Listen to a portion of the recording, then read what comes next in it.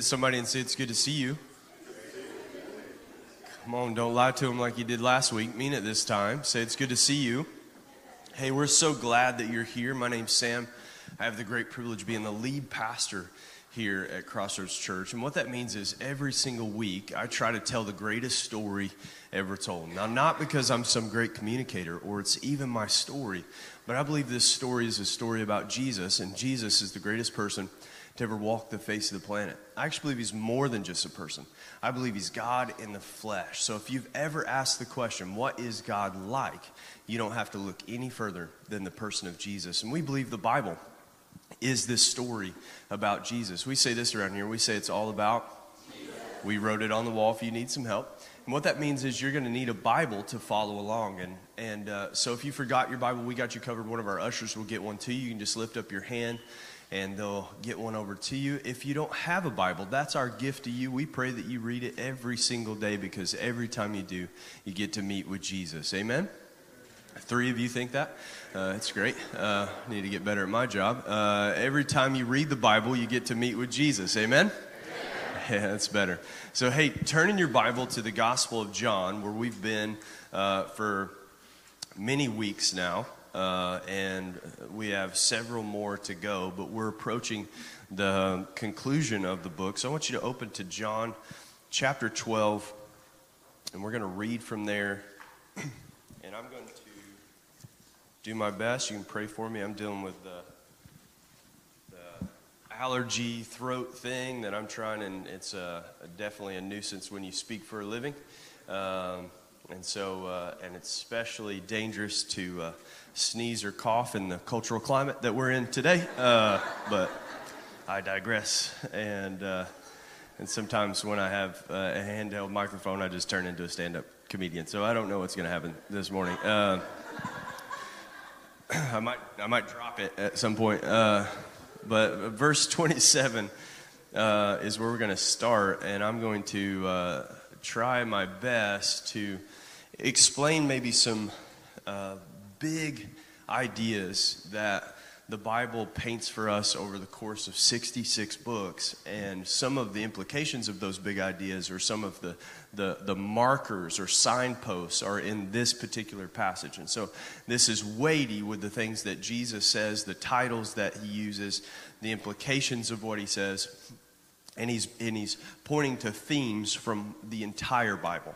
And so in the short period of time that we have, I'm going to try to give maybe some terms, some definitions to some things that help expand our biblical theology, our own personal theology. Theology is a big word, which simply means, what do you believe about God? And what do you believe about this God that this Bible points to and reveals to us in the person of Jesus? Because we believe the Bible is a story that's all about Jesus. And so this particular Jesus story gives a lot of implications for us. And so more than a sermon, I want to try to talk through some things, then maybe give some implications, some practical implications for our lives, our families, that goes, hey, how do I wrestle with what ultimately this passage is saying for us?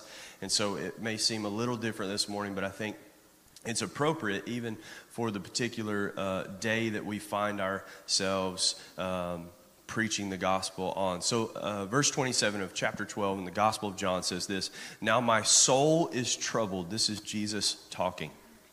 "Now my soul is troubled, and what shall I say? Father, save me from this hour? But for this purpose I have come to this hour. Father, glorify your name." Then a voice came from heaven: "I have glorified it, and I will glorify it again." The crowd that stood there heard it and said that it had thundered. Others said, "An angel has spoken to him." Jesus answered, said, "This voice has come for your sake, not mine.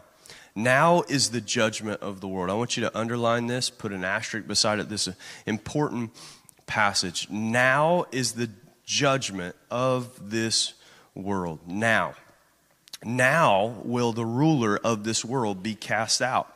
And I, when I am lifted up from the earth, will draw all people to myself.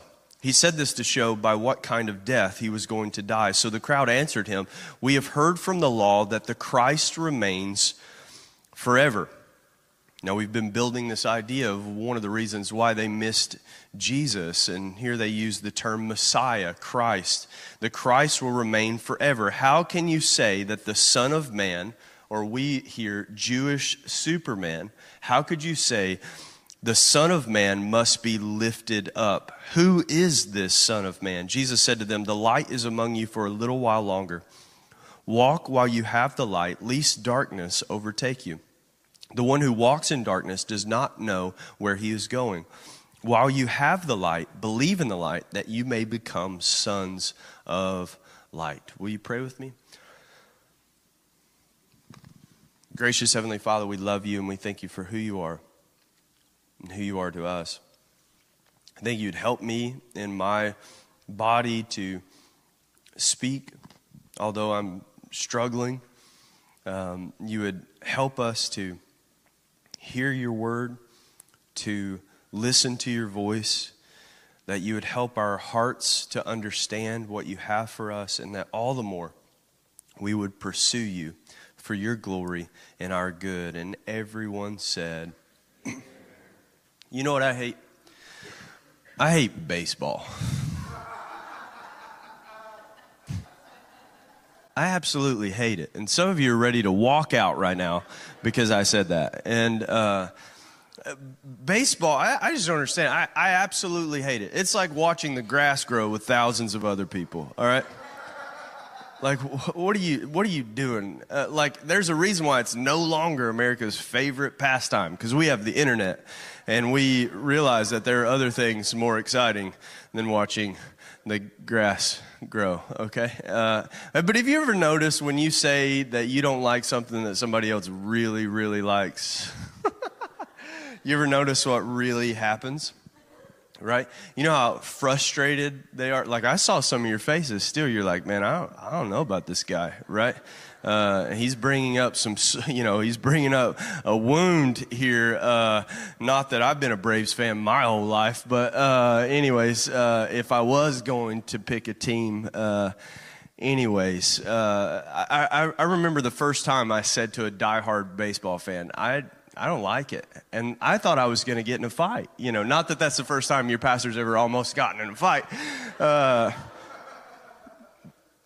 But anyways, I realize that people in our cultural climate especially, and I think here's the reason. I think that we have a really difficult time coming up with a principled life.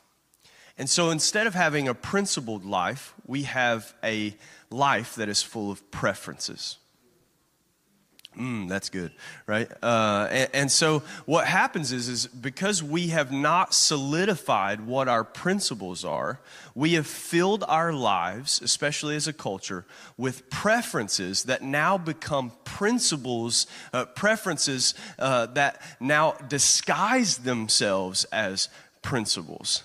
And so then we have no leg to stand on, but we gravitate towards certain preferences. And even as families, we go, this is what we do as a family. We get together. So if I was to say something as atrocious and hellish as I don't like baseball, and you are ready to condemn me to the fires of hell because you need to check yourself, friend, because now your preferences have moved into a place of principle. Are you with me? That's good preaching. Thank you, Pastor Sam. Even for those who are ready to cast me out, right? Like, I feel the same way. When someone says basketball is stupid, I remember just growing up in Kentucky, we have the greatest basketball team in the history of college sports. And instantly, the UCLA fans in the back were like, oh, are you kidding me, right? Right? And so I remember, like, how infuriated I would be because I was so raised in a household that we loved the University of Kentucky basketball. And it's because there are no professional teams in the entire state of Kentucky. It's the only thing we got. And we love Kentucky basketball. The good thing is over the years we've gotten pretty good at it. And now being removed from that as I've gotten older and out of the state, I find myself not even watching it or not even being concerned with it. And then when I talk to people from back home, they're like, hey, how about them cats? And I was like, I don't like cats, and, And they're like, no. Oh, you mean the cats? Yeah, the big blue. Oh, okay, no, I'm with you. But I see how quickly we as a culture can take things that we like or prefer. We can move them out of preferences where they should stay. We adopt them as principles. And when anyone begins to step on those, we go into religious warfare, because what has now taken over our lives are things that have become idols to us, or false idols to us. They become distractions for us. They become things that we love, we gravitate towards, dare I say, we worship. We center our lives around. And when they disappoint us, when our team loses, oh, God forbid. That happened to some of us recently. I'm so sorry that happened. But sometimes what can happen is we can feel devastated. We can move ourselves to a place where we are confused about what we value. And we know this to be true, whether or not that stings a little bit. We know this to be true, and everyone in this church should say amen to that. I know we're struggling with that. But here's where this passage brings us up to, is ultimately this passage is going to peel the curtain back on what is really important. What this passage will do is begin to reveal to us that ultimately there are only two kingdoms. There's the kingdom of light and there's the kingdom of darkness. There's only two paths here. There's a path towards God revealed to us through the person of Jesus, and there's a path moving away from him. And this passage ultimately shows us that there is a war that is going on. It's raging. And this war is between the kingdom of light and the kingdom of darkness. And that ultimately God has become king. And no one expected how he would do it. Everyone had a preference for how he would do it. Some of the preferences that the children of Israel had for even how God would fulfill his purposes caused them to be distracted and miss the actual principles that were there. See, we can be so preferential that we miss even the principles of God that are directly in front of us because we like it. We want to do it because it makes us feel good. Because even it's become tradition for us. This is what we've always done. Now, the baseball, the sports analogy, that's a small glimpse into the big things in our lives that get filled up, that we go, I really like this. I really want this. And I really can't let go of this in order to actually pursue what is God's will for my life. Someone say, amen.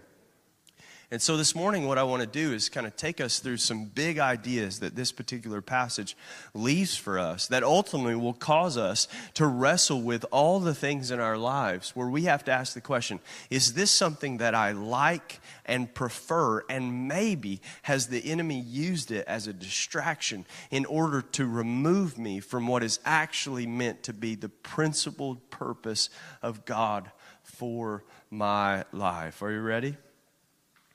3 of you. Somebody say amen if you're ready. So the first one that we have to deal with here is Jesus says, now my soul is troubled. The first thing that this passage reveals for us, if we're going to break down any part of this passage, is the understanding that Jesus was fully man and fully God. And so when he says, I am troubled, he means it. When he says that this is something that is, in the Greek, begins to say that he was that, just simply troubled. I won't project fearful to that. Maybe anxious. There's many things that I think I could attribute, but what he knows is the expectation of what is soon about to happen. He says, now, in this moment, my soul is troubled. And this is one of the first times that that the person of Jesus has ever felt this kind of trouble. Now, what Hebrews tells us is the good news about this is that we do not have a great high priest who's absent from our sufferings. And so what does that mean? He's not someone who's up here saying, do as I say, not as I do. He's actually saying, I'm going to do so that you believe what I actually have said and you can follow suit knowing that they are true. Now, we talked about this idea even last week, the idea of the temple. And inside the temple was a place called the Holy of Holies. And only the high priest could enter into the Holy of Holies. And he was seen as someone who was above everyone else. He was seen as someone who was very important. And he was someone who had to deal with his own personal sin before he was able to go into the most holy place where God would meet with him on behalf of all people, one for all. Now, what the Bible teaches us is that Jesus came as a man. God became a man. Now, we talked about this last week. Why did he do that? Because God made a covenant with man and ultimately to show us what all men would do. That all men, what Romans tells us, have fallen short of the glory of God. We do not keep our promises. We do not keep our commitments. Even with the most beautiful, perfect God, this benevolent, gracious, loving, blesses us even beyond what we deserve. And yet, we still fall short. God makes a covenant with one man to show us what all men would do. He makes a covenant with one nation to show what all nations will do. They will all move away from God's way to their own way. They were meant to live above the beast of the fields, to take all of creation and subdue it and have dominion over it. But instead of doing that, they've decided to live like beasts. That's why we say, man, that they were wild. I don't know why they acted like that. It was beastly. It was something that I can't understand. It wasn't, when someone acts violently, we don't describe them, or they act in a way that is outside of what we think normal human beings, what they were created to do. When they act outside of that, we begin to describe them in a way that is like a beast and not like a man. Now, I'm going to deal with that in just a moment. So, God makes this covenant with man, but yet shows us that even though God is good and gives goodness to us, we remove ourselves from that and go our own way and act beastly instead of made in the image of God. Kingdoms do the same thing. They give in to their beastly nature and they move away from God and towards chaos and to a culture that is wild, without order. So what does God do? When man cannot keep his end of the bargain, God became a man, holds both ends of the bargains, that this may be an everlasting covenant, that God holds his end and our end, the end we could not hold. He removes himself from this beastly behavior and shows us what it truly means to be human. Or in other words, the Son of Man. What it truly means to be a man. So God became a man in order to show us. And this is the part where we find Jesus here. This is why he's done this, to hold this end of the bargain. But ultimately what's happened in the bargain, man has accrued for himself some debt.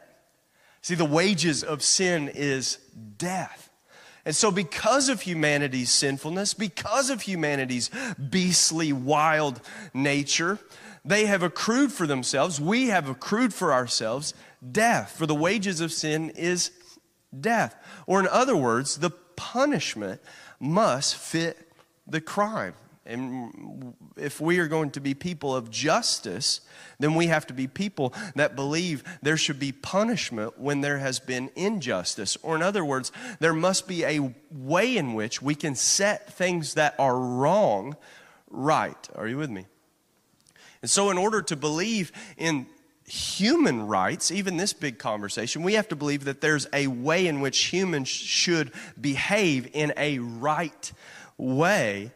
And ultimately, when other human beings infringe on someone else's rights or the way in which it should be, then there has to be justice, which sets everything just right. And so ultimately, to be a person, and this is why many times it is the church, and it should be the church, that are on the forefronts of civil rights movements and human rights movements and humanitarian efforts, because they believe that men and women have intrinsic value because they are made in the image of God, and so they have value, and there is a lawgiver, a legislator, who decides there is right and wrong. If you've ever looked at the world and say that just ain't right. I know you wouldn't say it that way, but that should not be right. I don't know. That ain't right. All right. And so, if you've ever said that should not be, then how should it be? And where do you get that standard for that? And so then what has happened is the world, humanity, has went its own way, being deceived. And here's the question, and here's what begins to reveal back for us. Deceived by who? Because ultimately, there's this war going on between light and dark. And this God-man, his name is Jesus, came to the earth to resist the works of the enemy. And here's the realization that you have to have, is you have an enemy. Some of you were tempted to look to the person next to you, and that's rude, okay? All right? Don't do it, right? You know what? I've been thinking, anyways. Let me say this, let me extrapolate on that, is that your enemy is not flesh and blood. Someone say amen to that. You need to remind yourself of that every single day. For we fight not against flesh and blood, but against principality and spiritual wickedness in high places of authority, high places of influence. It doesn't mean that all people in high places of influence and authority are evil, but it does say that that is where our enemy plays ball. And you have an enemy of your soul, comes to steal, kill, and destroy. And you may quickly, on All Hallows Eve, answer the question that this enemy is the devil. Or maybe you'd say Satan. Or maybe you would say Lucifer. Maybe you'd say all of these names. But what if I told you that some of these are titles rather than names? That when Jesus uses the word devil, it's like a title. He even calls people little devils. You are of your father, the devil. You act like him. You are the father. You act like your father, who out of his nature lies, for he is the father of lies. Let me give you some titles here. Because what happens is our culture removes us from the teachings of the text, and all of a sudden we allow what culturally we know or get what gets put in front of us to begin to fill our minds with what's true. And then I have to ask the question when someone says to me, well, you know, it says this in the Bible. And I go, did you read that or were you taught that? And so, can I just say that before you quickly go, it says in the Bible, make sure you read it in the Bible. Someone say amen to that. That should just be standard, okay? Like cleanliness is next to godliness. It's not in there, friend. It's not. It's just not. And so, I even think I did that to my wife the other day. There was a quote that was like, hell hath no fury like a woman scorned. I was like, that's in the Bible. She was like, that's not in the Bible. I was like, well, it should be. Right? She's like, it's about to get biblical in here. Anyways, it's the mic. It's the mic. I don't know. So the name, the title, devil, means the slanderer. So when you hear devil, what that means is he's the one who slanders, deceives. He's the one who takes good things and labels them bad. He's the one who can convince people that good is actually evil and evil is actually good. And so what we have to remove from ourselves is the devil doesn't come in with pointy ears and a pointy tail and a pitchfork. And he comes in letting everybody know that he's the devil. He's actually sly and cunning. And he comes in as an angel of light, because there's only two kingdoms. There's the kingdom of light and the kingdom of dark. And he will present himself in such a way that makes you think that things that you thought were merely preferences, things that you thought were merely good for you. See what I did there? I brought that all back. You're welcome. All the things that you thought in your life that you revolved around, you spent your time, you spent your money on, your energy. He will convince you that that's absolutely okay. You don't have to worry about those things in your life. You can just simply hold on to them, even though they have more of a hold on you than you have on them. And he'll convince you that these little things are no big thing, but the Bible tells us it's actually the little things. And you know that to be true in every relationship. You know it to be true that it's the small foxes that spoil the vine. It's death by 1,000 paper cuts, friends. And now it's email strokes, right?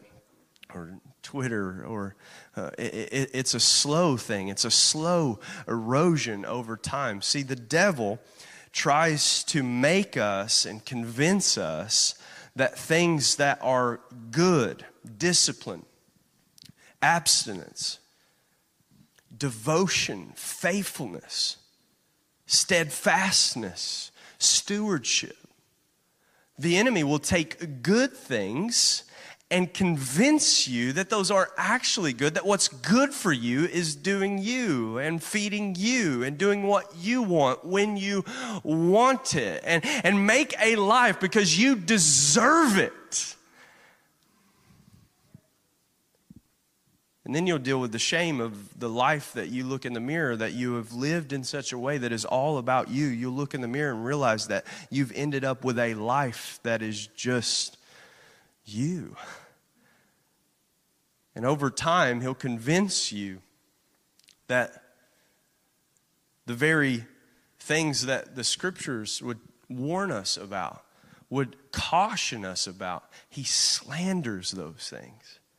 Now we have a culture that oftentimes a principled life devoted to God is now violence, is now evil. Man, when you have a world that is convinced of its own press, when you have a world that is convinced of its own principles, but yet what those principles actually are their preferences. Are you with me? Someone say amen to that. See, we have a world that is convinced that they are right because they like it, want it, feel it. And now they've become the gods of their own universe, and they make terrible gods, just like I would make a terrible god. Your spouse would make a terrible god. You make terrible gods. Someone say amen to that. You know I'd have been dead as your preacher already. You're like, don't say that, right? And yet we are gods of our own universe, making for ourselves a world of our own preferences. And anyone who crosses that, like a religion, we simply go, you shouldn't say that, you shouldn't do that, you shouldn't feel that way. And the enemy is the one who has deceived and slandered.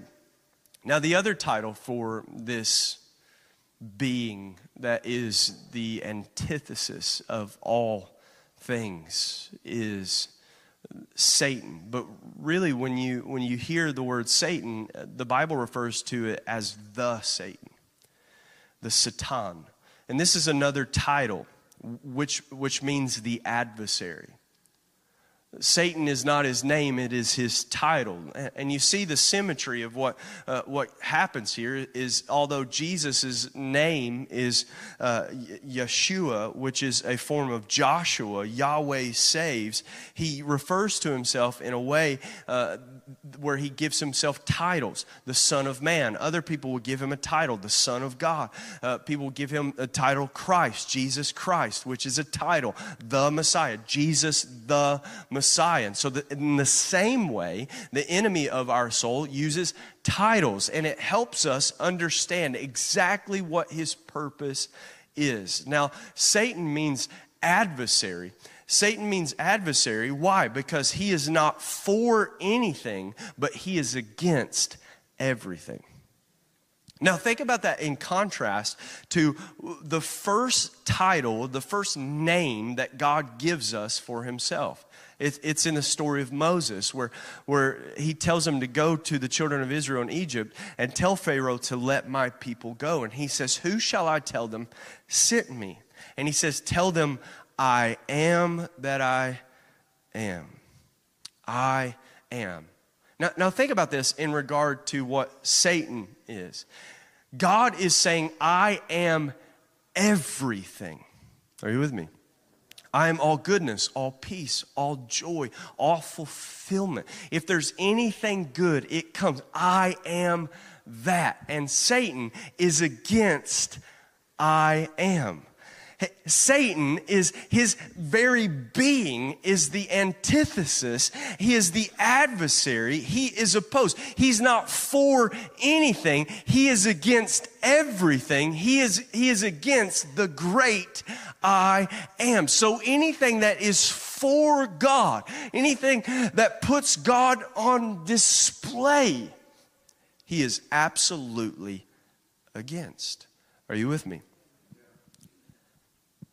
3 of you. Thank you. Are you with me? Someone say amen to that. Jesus goes on to say this. He says, at this time, at this hour, he says, now is the judgment of this world, and now the ruler of it is cast out. The ruler that he's referring to is the devil, the Satan. Another word, Lucifer, the prince of the power of the air, the one who controls and deceives and slanders.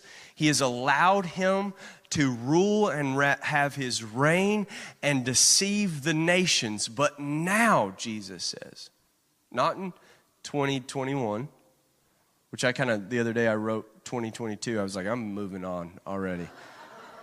They're like, you're going to have to cross that out and put your initials beside it because we're not in 2022. And I was like, I was post-dating that check. Anyways, and not in 2021, but on this particular time, when Jesus changed the world, when Jesus lived the life that we could not live and paid the debt that was not his, that we accrued for ourselves, for the wages of sin is death. And he says, and now is the judgment of the world. Now I have to take that at face value. I have to take what Jesus is saying at face value, because many of us kind of get in this place where what we are taught or what we think about the scriptures, we get from somewhere else oftentimes. And so when we think about the judgment of the world, we think of something that comes later. Let's just be honest. When we think about the judgment of the world, we think of the end of the world. Some of you are lying to yourselves, but you know that's exactly what you've been talking about for 2 years now, right? This is it. And so what happens is we have to be careful that the things that we think or propagate actually come from biblical scripture, and we have to have right thinking about it. And it's not always clear cut, but here's what I know. Jesus says that at this moment, he looks at his disciples when he's getting ready to go to the cross. His soul is troubled for the task that is at hand, but he will not relent. He will not move away from it. That's why the opening part of the story of Jesus is with the temptation of the devil. who begins to tempt him and say, you can have this kingdom. But even Satan was confused about Jesus' ultimate purpose. He says, listen, hey, throw yourself down from this mountain where the scriptures say that the angels will lift you up, lest your foot should bash a stone. Bow before me and I'll give you all the kingdoms of this world. Now, maybe many of you have wondered, why is it that the enemy says that he can do that? Because he was the ruler of this world. And from that moment, up until that moment, the nations of the world, when you looked at them, were some of the most evil and atrocious places that you could ever possibly imagine. The stories throughout time that we quickly go, oh, this is terrible. It's like, you don't know terrible, friend. Well, this is atrocious. How could leaders do that? Let me remind you of a Roman Colosseum. For entertainment, people would watch lions and animals rip people apart for fun. Open murder for entertainment. I mean, we get frustrated with video games and violence on shows. But I can't imagine a world where the preference, like a baseball game, is, hey, we're going to the Colosseum today.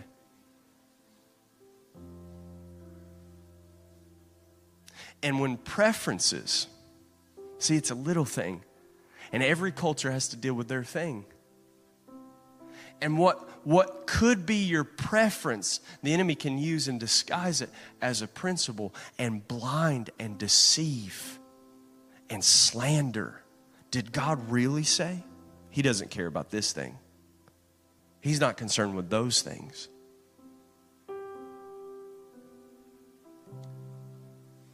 See, but here's what Jesus says about this particular time and this particular space. God chose this time in the middle of one of the most violent kingdoms in the history of the world. He allows himself, the judge of the world, allows himself to be judged. At his trial, he's going to stand before the high priest Caiaphas. And Caiaphas is going to ask him, everyone, the rumors are around. You keep calling yourself and referring to yourself as the I am. What do you say for yourself? And finally, Jesus speaks up and he says, I am the I am. And yes, you will see the Son of Man coming on the clouds. In that moment, Caiaphas rips his garment and he goes, what more do you need to hear? He's claiming to be God. He's claiming to be the judge. Now, the irony of this, the irony is that it is at the trial of Jesus, and Jesus is the only one worthy to judge. And yet he allows himself to be judged. And he says, this is the judgment of the world. The judgment of the world. What do you mean, Pastor Sam? What I'm saying is that when we should have been judged, when we were the guilty party standing in front of the judge stepped out from behind his bench and he says, no. How about you judge me instead? He says, no, don't worry about him anymore. I'm going to stand in his place. And the enemy, the adversary, the accuser of the brethren is pointing fingers at all of us. And Jesus says, no, point your finger at me. And then very real, we see Pontius Pilate going, I got nothing. I can't find any fault. They keep going back and forth between the Jewish high priest and their courts and King Herod, the Jewish puppet king of the Romans, and the governor of that particular area, Pontius Pilate. And they go, I can't find anything. I don't want anything to do with him. You can't find anything. What are we going to do? Let's leave it up to the crowds. And they begin to chant, crucify him. We'll give you a murderer. Listen, they bring Barabbas on stage. Barabbas is a man who was convicted of murder. And they go, every year it's customary for us to release someone, to make a pardon. Who do you want, Jesus of Nazareth or Barabbas? They begin to chant, give us Barabbas. Now one of the most powerful sermon illustrations we have is an actual guilty party and an innocent man. And we see the two trade places. The judgment of the world. What's the world? You and I. The judgment of the world is all of us who make it up, who mess it up. The judgment of the world is all our mistakes, all of our decisions, all the totality of all of our leadership, all of the beastly decisions that we've decided to make opposed to the good grace of Jesus Christ.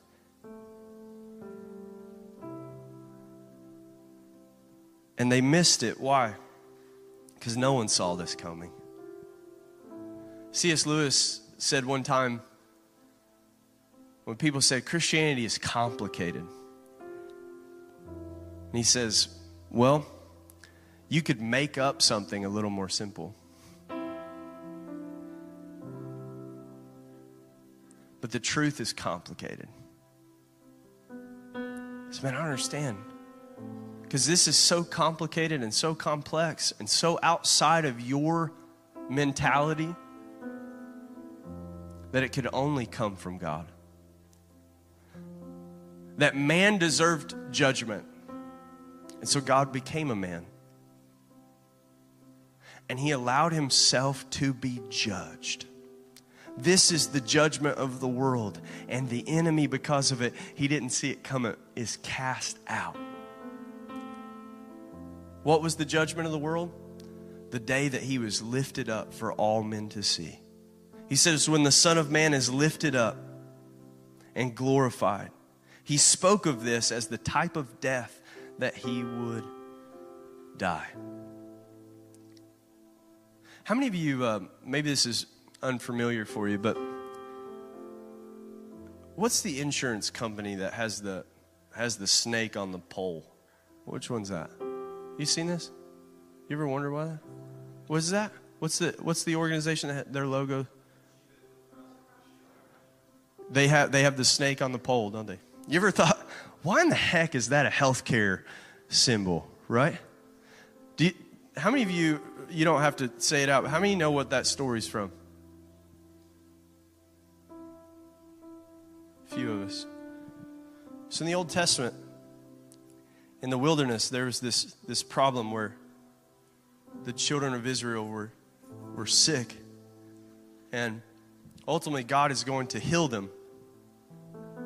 And so what he does is he tells Moses to kill a snake and put it on a pole and lift it up. And whoever sees that will be healed.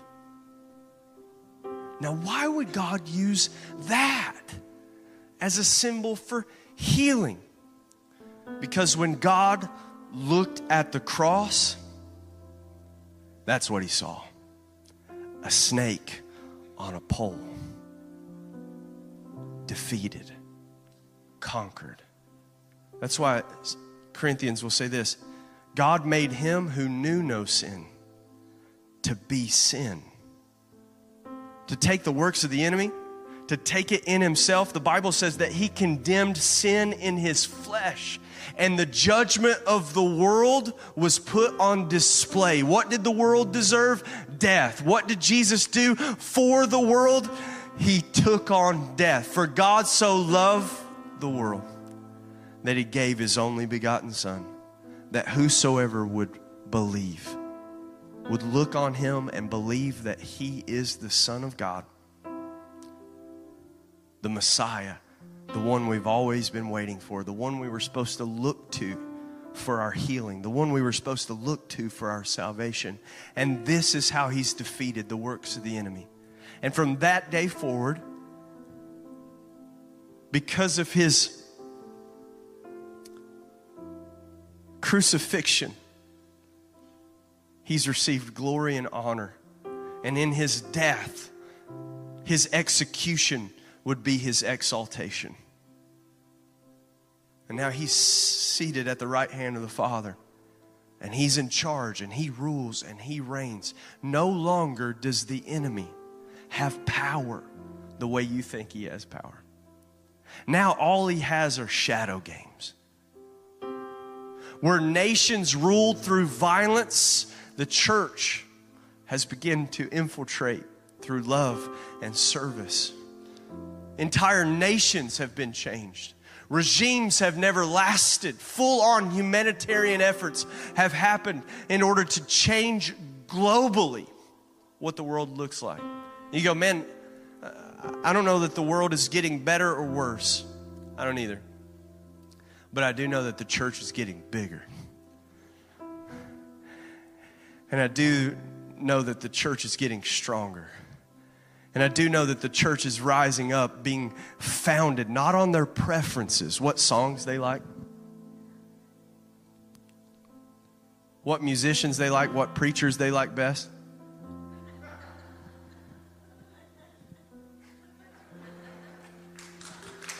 All right, stop it. Cut it out. I'm not letting that preference become a principle, right? So then what happens is I have to then believe that Jesus is King, He's Lord, He's put to death the works of the enemy. So why then would I listen to the enemy? Why then would I allow small preferences to move me away from the person of Jesus and convince myself it's a small thing? You know, I even think when we talk about this particular day, I won't get into it too much. All week, Pastor Tyler was trying to get me to do a podcast about Christians and Halloween. And I was like, I really don't want to wade into that, you know? And he's like, so you'll wade into mask and vaccine mandates, but you won't wade into Halloween? What kind of pastor are you? And I'm still trying to figure that out. See, I think there's some things that, here's what I would say. So tonight we're going to have an amazing time with a bunch of kids. And we're going to give them a safe, fun environment around people who know Jesus. Amen? And the point will be to serve them, to care for them, not to celebrate a pagan holiday that the church has tried to rebrand throughout history. But I want to make the point about serving. See, I grew up in a church where we went to Hallelujah nights. How many of you remember that, right? Yeah, pray for your boy, right? I never went trick-or-treating. I never did any of that. And that's been a conversation in our families and maybe even with your kids. See, I think there's a way in which we can look at culture, and there's 3 principles I think we can have. We can receive, reject, or redeem. See, there's some things that we can receive as is. Right? There's some songs that we sing. There's some things that are just good music or good things that we don't have to change it or tweak it. We can use it and accept it and have it be a part of our lives. Then there are things that we need to redeem. Right? There's some things that I can't take all of it, but maybe I can change some things. I can redeem it. What the enemy meant for evil, I'll use it for good, because that's what God does. Amen? Are you with me? There's some things that listen, friend, Halloween is not a holiday that you should just receive as is. Let me say that. It's something that you need to redeem. If fear and darkness and what you celebrate is lying, and what you celebrate is deceiving, because the enemy is not for anything, he's against everything. And the enemy comes to steal, to kill, destroy, to deceive. If that's what you celebrate, maybe you need to ask, you go, oh, it's just all fun. No, it's just all preference. And now you've held on to it. And the same thing happens at Christmas, right? Can I tell you that if you can say that Christmas is about Jesus, but if the main point of Christmas at your house is not about Jesus, is it really all about Jesus? See, always remember that. Sometimes the holidays are blatant and out in front. And then some of them, they come in like an angel of light trying to take away or steal or distract. And so here's what this passage tells me is the enemy tries to deceive, but he has no power. If you speak truth, you stand on Christ, you love the Lord your God with all your heart, you submit to the Lord Jesus Christ and resist the devil, he will flee. He has no power. He's been rendered powerless. The ruler of this world has been cast out. And now judgment is not something you fear. It's not about being worried of whether God's going to be mad at you or not. There's some things that I think about Romans, which says they were arguing about what meat they would eat. Because what would happen in festivals like this, and so there would be a festival, a pagan festival, and they would have a sacrifice, just like the Jews would have Passover, and they'd have a sacrifice, and then it was basically a big barbecue. And so they would take some of the meat, and then they would invite their Christian friends over, and maybe some of them were new Christians, and they were still going to the pagan festival, and some people would go or be around, and some people would eat the meat that was sacrificed to an idol, and they had no conscience about it. They go, let's just eat, it's just meat. That's a dead idol. That's a false god. It has no power because the enemy has been rendered powerless. Are you following me? So then Romans says, let the strong and the weak journey together, because people are going to have different conscience and feelings about these particular things. Or in other words, do you eat candy that you got from trick-or-treating or from the trunk or treat? Which one's holy, right? You like what I did there, right? You go, we can't eat candy from the trick-or-treating, right? We only eat trunk-or-treat candy or Hallelujah Night candy. And here's ultimately, the question is not about what you eat. It's not about what your preferences are. It is, are you standing in the kingdom of light, not being deceived, putting on display His light so that your family, your friends, those around you can see that Jesus is really King and Lord, and we follow Him and Him alone, no matter what my preferences are. I'll follow the principles of the King and Him alone. Will you pray with me? Gracious Heavenly Father, we love You. We thank You for who You are and who You are to us. I thank You that as we walk through this passage, we know that You took on the judgment of the world because You love the world. And You condemned sin in the flesh, Your flesh. And You put to death that we may join You in Your death, so that we may join You in Your resurrected life. For we are crucified with Christ daily, so it is no longer us who lives, but Christ who lives in us and through us. Let us not hold fast to our preferences, lest they become principles that we fight a religious war for. But let us lay down our preferences and serve others in spite of our preferences. Let us love and care. Let us see beyond the veil. Let us realize that the enemy is not our brothers and our sisters, flesh and blood, but many who are deceived. And if we would light the way, they would be able to come out of the darkness and into the marvelous light of the kingdom of God. Let us shine bright. Let us not hide our light under a bushel, but let us shine for all the world to see, for Your glory and the good of this valley. And everyone said, amen. Will you give Jesus one more hand clap of praise?